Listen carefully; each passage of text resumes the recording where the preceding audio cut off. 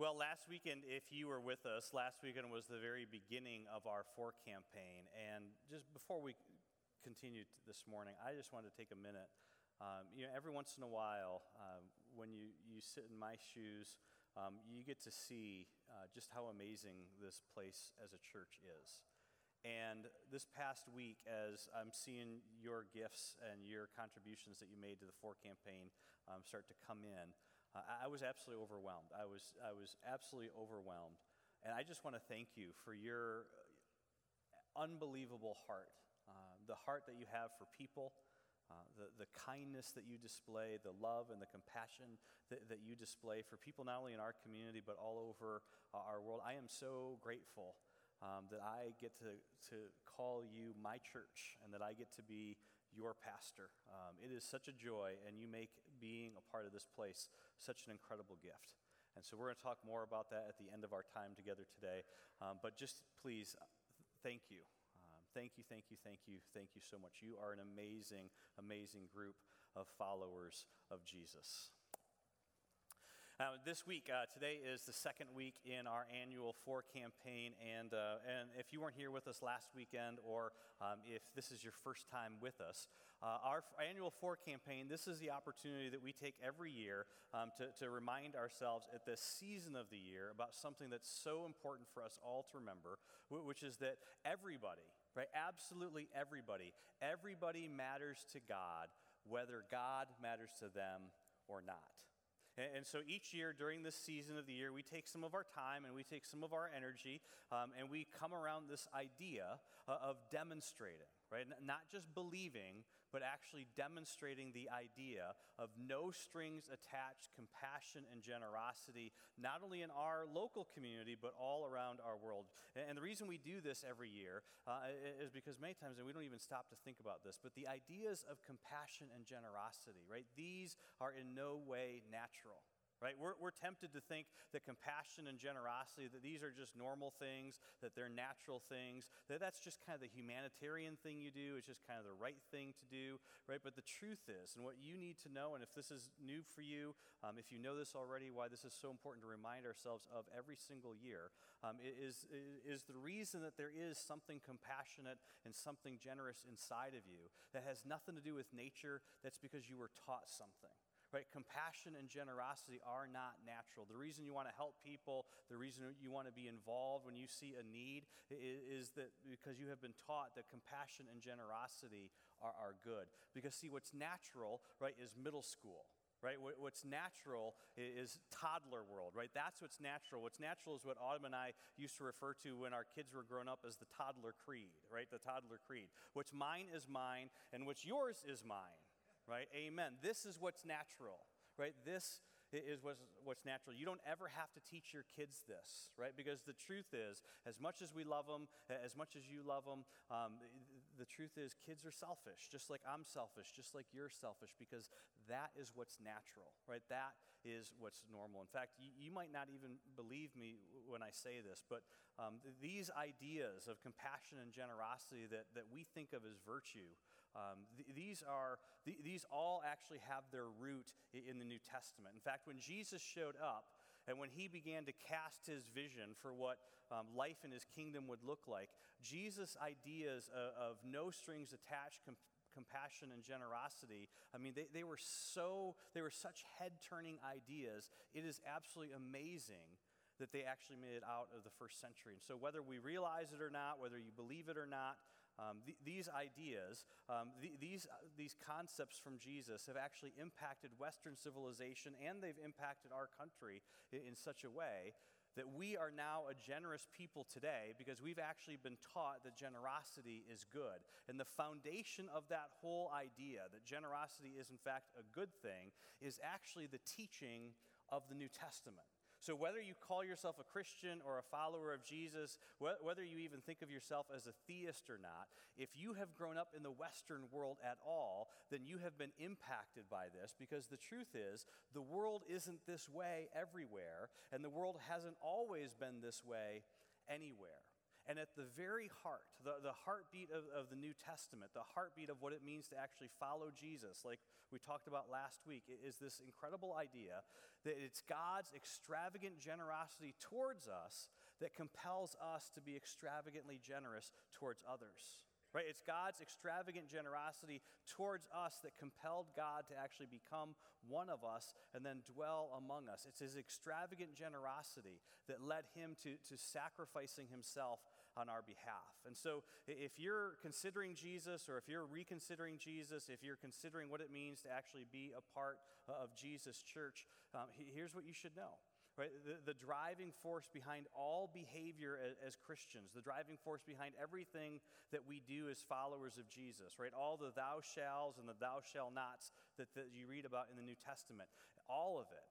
It has nothing to do with being good. It has nothing to do with being fair. It has nothing to do with being nice.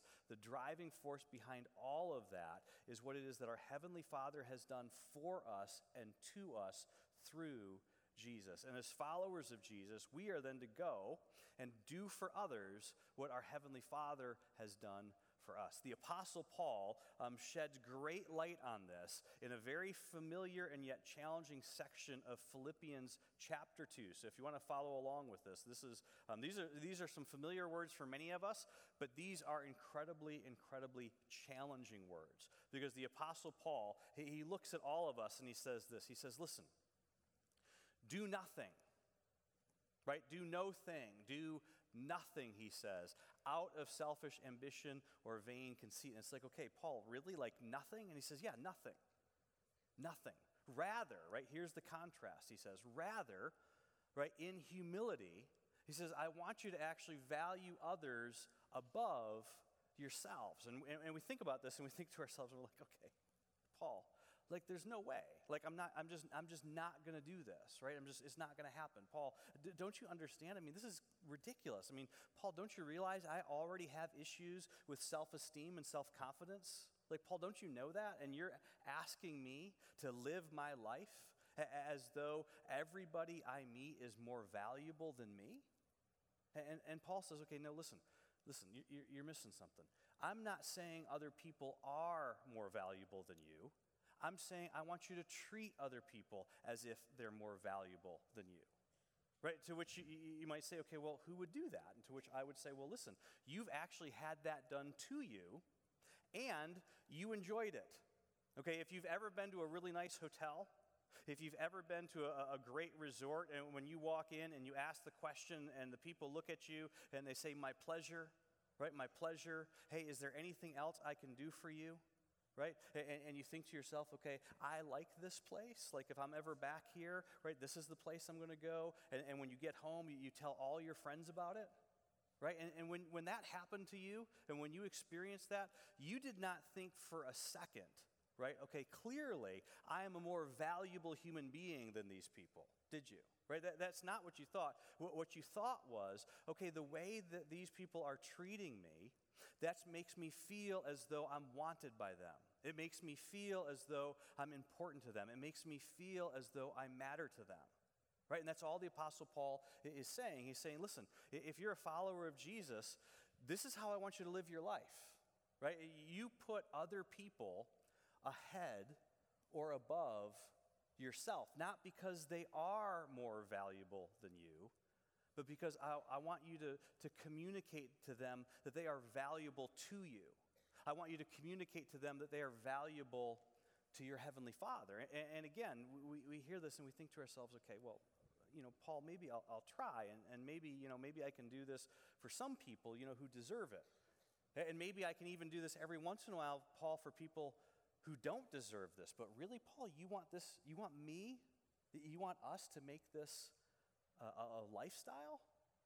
Right? And Paul continues and he says this. He says, listen, not looking to your own interests, but each of you, I actually want you to look to the interests of others.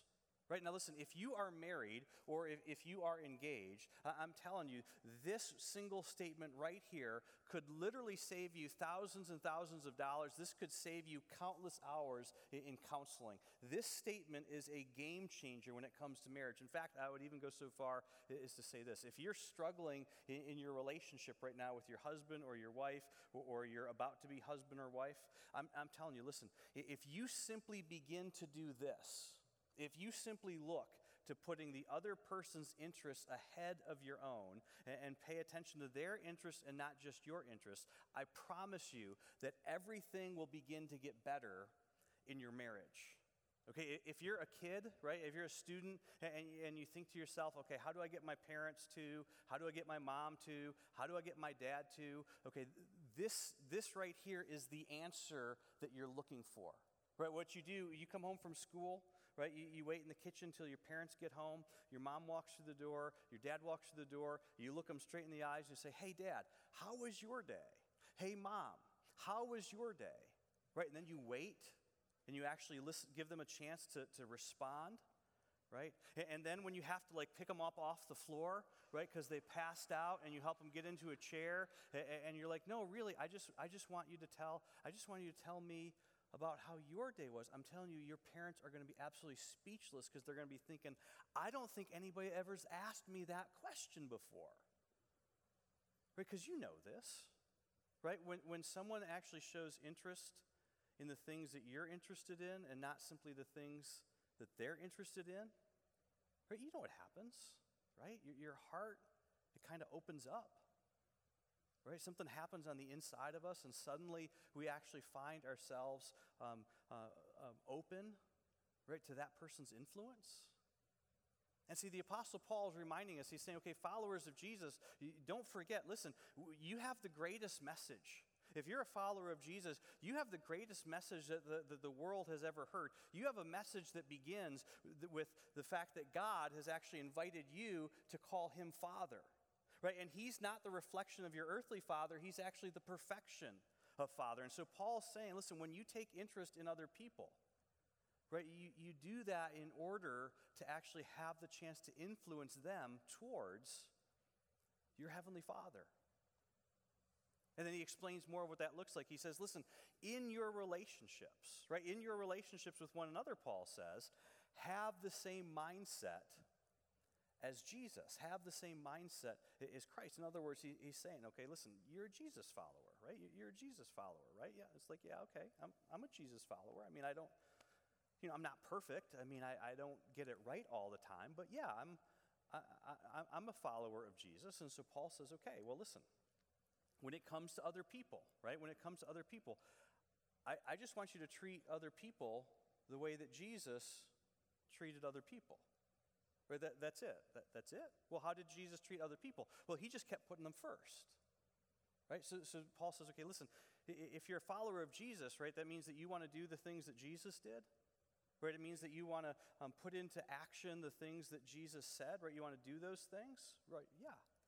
Well, this is what it looks like. It's simple. You just simply treat people the way that Jesus treated people. And see, in this one single statement, right, that's so familiar to so many of us, what the Apostle Paul does is absolutely brilliant, because he takes us out of this experience of relationship based on the golden rule, right? The golden rule. You know the golden rule, you learned this when you were a kid. You just simply do unto others as they would have them do unto you, right? And Paul says, okay, if you're a Jesus follower, why would you do that? Right? If you're a Jesus follower, he says, listen, this is all about even. Right? This is all about even. If you're a follower of Jesus, don't settle for even. The problem with even, Paul says, is listen, the problem with even is that even just makes you even with somebody that you don't even like. Right? If you're a Jesus follower, why would you settle for even? Right? So this isn't about what I want you to do for me. This isn't about I'm going to treat you the way you're going to treat me. Paul says, listen, if you're a Jesus follower, we're better than that. We're better than that. We're going to raise the bar. We're going to raise the bar on all of our interactions with other people.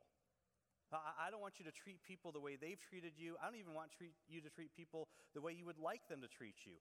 I want you to treat people the way that Jesus has treated you. This is to be the standard, Paul says, for all our behavior.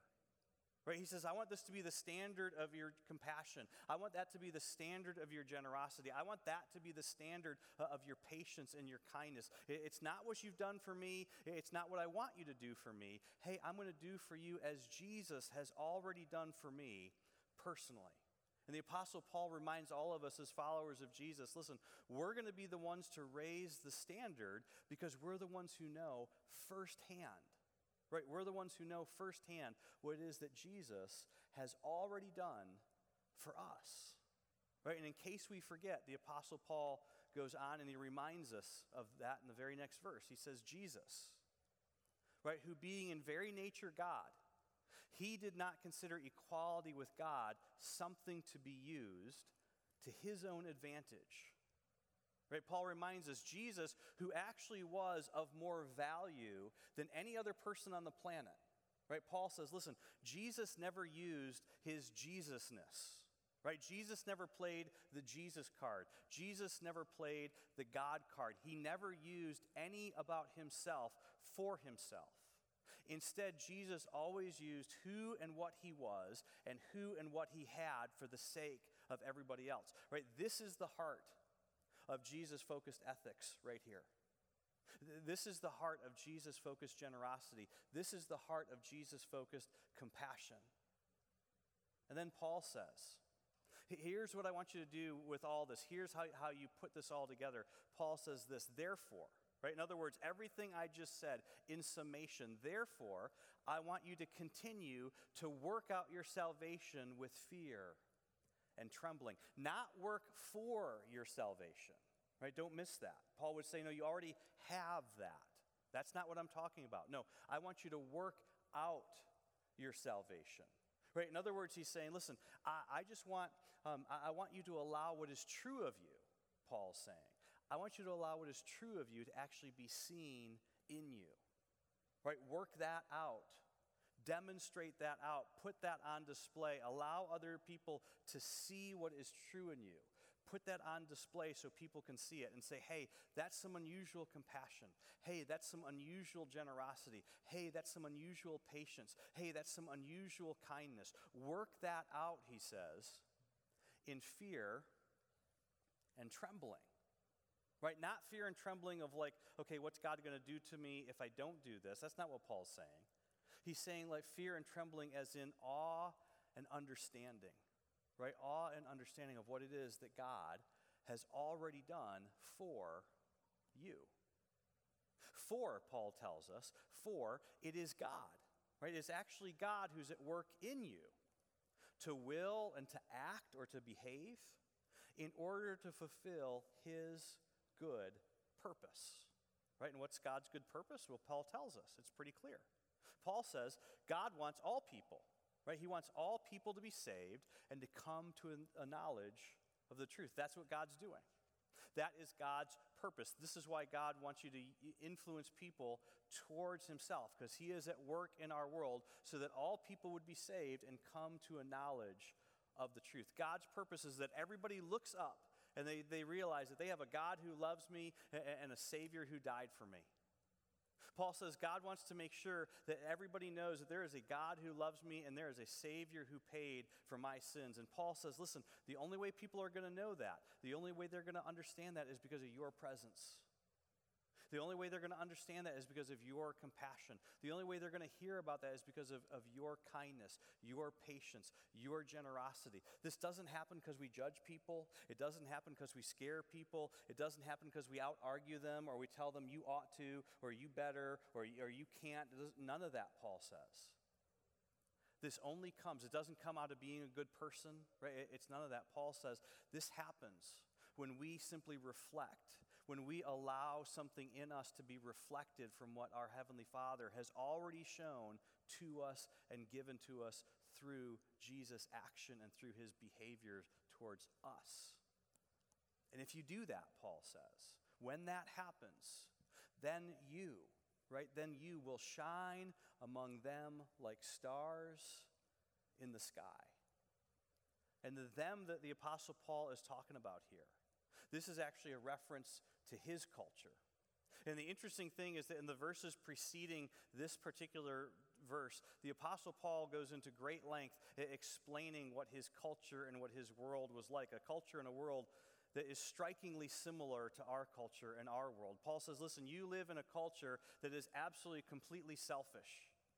You live in a culture that couldn't care less about widows and orphans. You live in a culture that couldn't care less about children and babies. You live in a culture that's so completely self-absorbed that just a little bit of compassion, just a little bit of generosity, a little bit of patience, a little bit of kindness, that is going to get the attention of the people around you.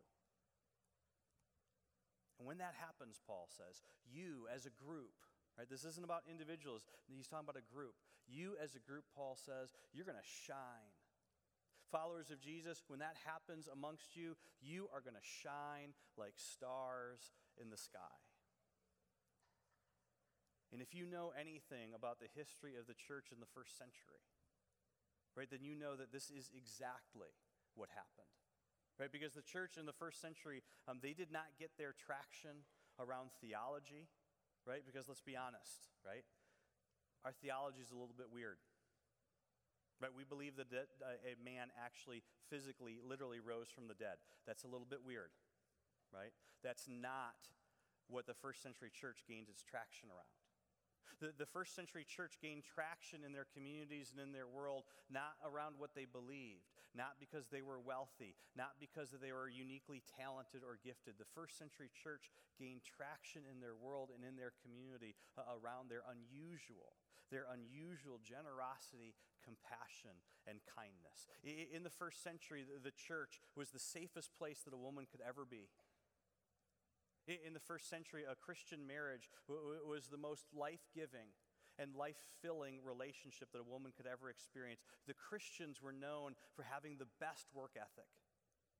It was the Christians who were the ones who stayed behind during the plagues. You know this. They were the ones who actually cared for the sick and the dying, because it was the Christians in the first century who didn't fear death, because they believed that their Heavenly Father had sent His Son to pay for their sins and that He rose, that He conquered death. It was the compassion and it was the generosity of the first century followers of Jesus that actually gave the church its traction. And somewhere along the way, the church lost some of this. And see, we think it's time to get some of this back. And the way that happens, one of the big ways that happens, is through our annual 4 campaign. This is how we have the opportunity corporately to shine like stars in the sky. It's how, as the Apostle Paul says, as a group, corporately, we look not simply towards our own interests, but each of us, we look towards the interests of others. This is how we go and we do for others exactly what it is that Jesus has done for us. That's why this is such a big deal. Right? That's why this is so important. It's not about being nice. It's not about being kind.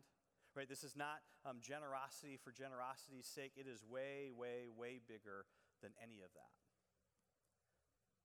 Now, like I said earlier, last weekend, this past Friday, when I was in the office, and I got the count sheet from your incredible generosity last weekend. Last weekend was this weekend, as you know. And so I challenged all of you, right, to give $19.95 to help support some amazing ministries. 2 of them in our community, the Good News Gang and Angel's Place. And then an incredible partner ministry we have in Guatemala, My Special Treasure, that we've been working with for a number of years. And so far, I couldn't believe this, last Sunday, you gave more than $22,000 just last week, which is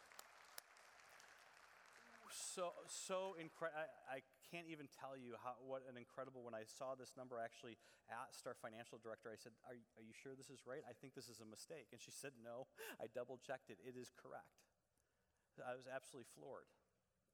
Now, if you did not give a chance already to give your gift, your $19.95, and listen, every single year, right, so many of you double that, right? So many of you add a 0 to that. Many of you actually add many zeros to that, which is really phenomenal. But again, I just want to make sure that you do this because our goal with this campaign is always a participation goal. right? It's about getting everyone to give, every family or home to sponsor, and then everyone to actually spend some time serving, right? And I don't want you to be bummed out in a couple weeks that you missed out in being part of something absolutely amazing. And so you still have an opportunity this weekend and next weekend to give your gift of $19.95 or more. You can do that again at our website. If you haven't sponsored a child or two or three or six for Gifts for All God's Children, you can do that this year. I want to take a minute. When you go to our website, and if you look on our website, the sponsorship process is a little different this year. So when you log in, you'll have to take a moment. You'll have to set up an account, which just takes less than a minute to do. Once you set up that account, you're going to see all the kids that we're going to sponsor this year, but they're grouped by family. You do not need to sponsor an entire family. You can go through and you can pick an individual kid, one or two. You can pick them in the same family. You can pick them from different families, right? And then once you do, you add those, you put those kids. It's kind of funny. You put them into your basket, and then you check out your basket, right? And so that's your way of saying that you're going to provide some gifts for those kids this Christmas. So please make sure that you do this weekend or next weekend. That is your last opportunity to sponsor some kids this year through Gifts for All God's Children. Next Sunday is our last Sunday in our campaign. Next Sunday is our Sunday Serve Day. This is where we're asking everybody to worship once and serve once. So when you come in at either 9:15 or 11, you can come into this room or you can go into the gym and the other rooms in the building. Those will be set up to help have you package and put together some care items that are going to be used by a number of ministries all throughout this winter in our local community. House of Hope, Ellie's House, Night Angels, Gifts for All God's Children, all those ministries are going to be blessed by what you're doing. We're also going to give some special just gifts of appreciation to our local first responders, as well as those who are actively serving in our military as well. Again, our annual 4 campaign is a celebration of generosity. This is where we come together corporately and we spend some time doing corporately exactly what it is that Jesus has done for all of us individually. Right, and again, if you haven't been here before, if you haven't done this before, this is where we're asking everybody to give that one-time gift of $19.95. And then once you do that, at the end of this campaign, we're going to give all of it away. Right, no matter how much comes in. You've been incredibly generous already. No matter how much comes in, we're going to give all of it, 100% of it, away. Now, all these nonprofits that we work with, these organizations, they focus in on needs like this: hunger, medical care, housing, human trafficking, education, family stabilization, as well as community health. We have a bunch of ministry partners that we work with all year long, ministries like Trinity Community Care, Crossroads Pregnancy Center, Victory Mission, House of Hope, Ellie's House, Gifts for All God's Children, and a whole bunch of others. But it's during our 4 campaign that we have the chance to kind of highlight and bless a number of those organizations, as well as some other outstanding organizations in our community that, again, we just give all that money that you give through your $19.95 gifts away. And it's all unexpected. Because, again, this is part of what makes this so much fun. None of these organizations have asked us for anything. They have no idea that we're doing this year. And so in a couple of weeks, myself and some other staff people, we just get to show up and we get to surprise some organizations with some really big checks because of your incredible generosity and your compassion, your desire to help people in our community. This is how the church grows, right? This is how the local church has grown from the very beginning. It's how we, as the followers of Jesus, we actually get to see God working as he's changing people's hearts and as he is changing people's lives. This is one of the very tangible ways that we get to bring the gospel to the least and the lost and the lonely in our community. And it's also a time that we celebrate. And we celebrate something that's so important. This is so easy to miss, but please don't miss this. At the center of the gospel is this whole idea that God not only believed something, but that God actually did something. Because as followers of Jesus, as we know, as Jesus has demonstrated in an unmistakable way, it is doing, not just believing, that actually makes the difference, right? It's doing, not simply believing, that changes the world. It's doing that changed your world. And it's doing that will continue to change our world. And so this is our opportunity to do for others what Jesus has done for us. Let me pray for you today. and then we're going to wrap up, and I want to give you time to sponsor or to help with anything out there that you might need to. Let me pray for you right now.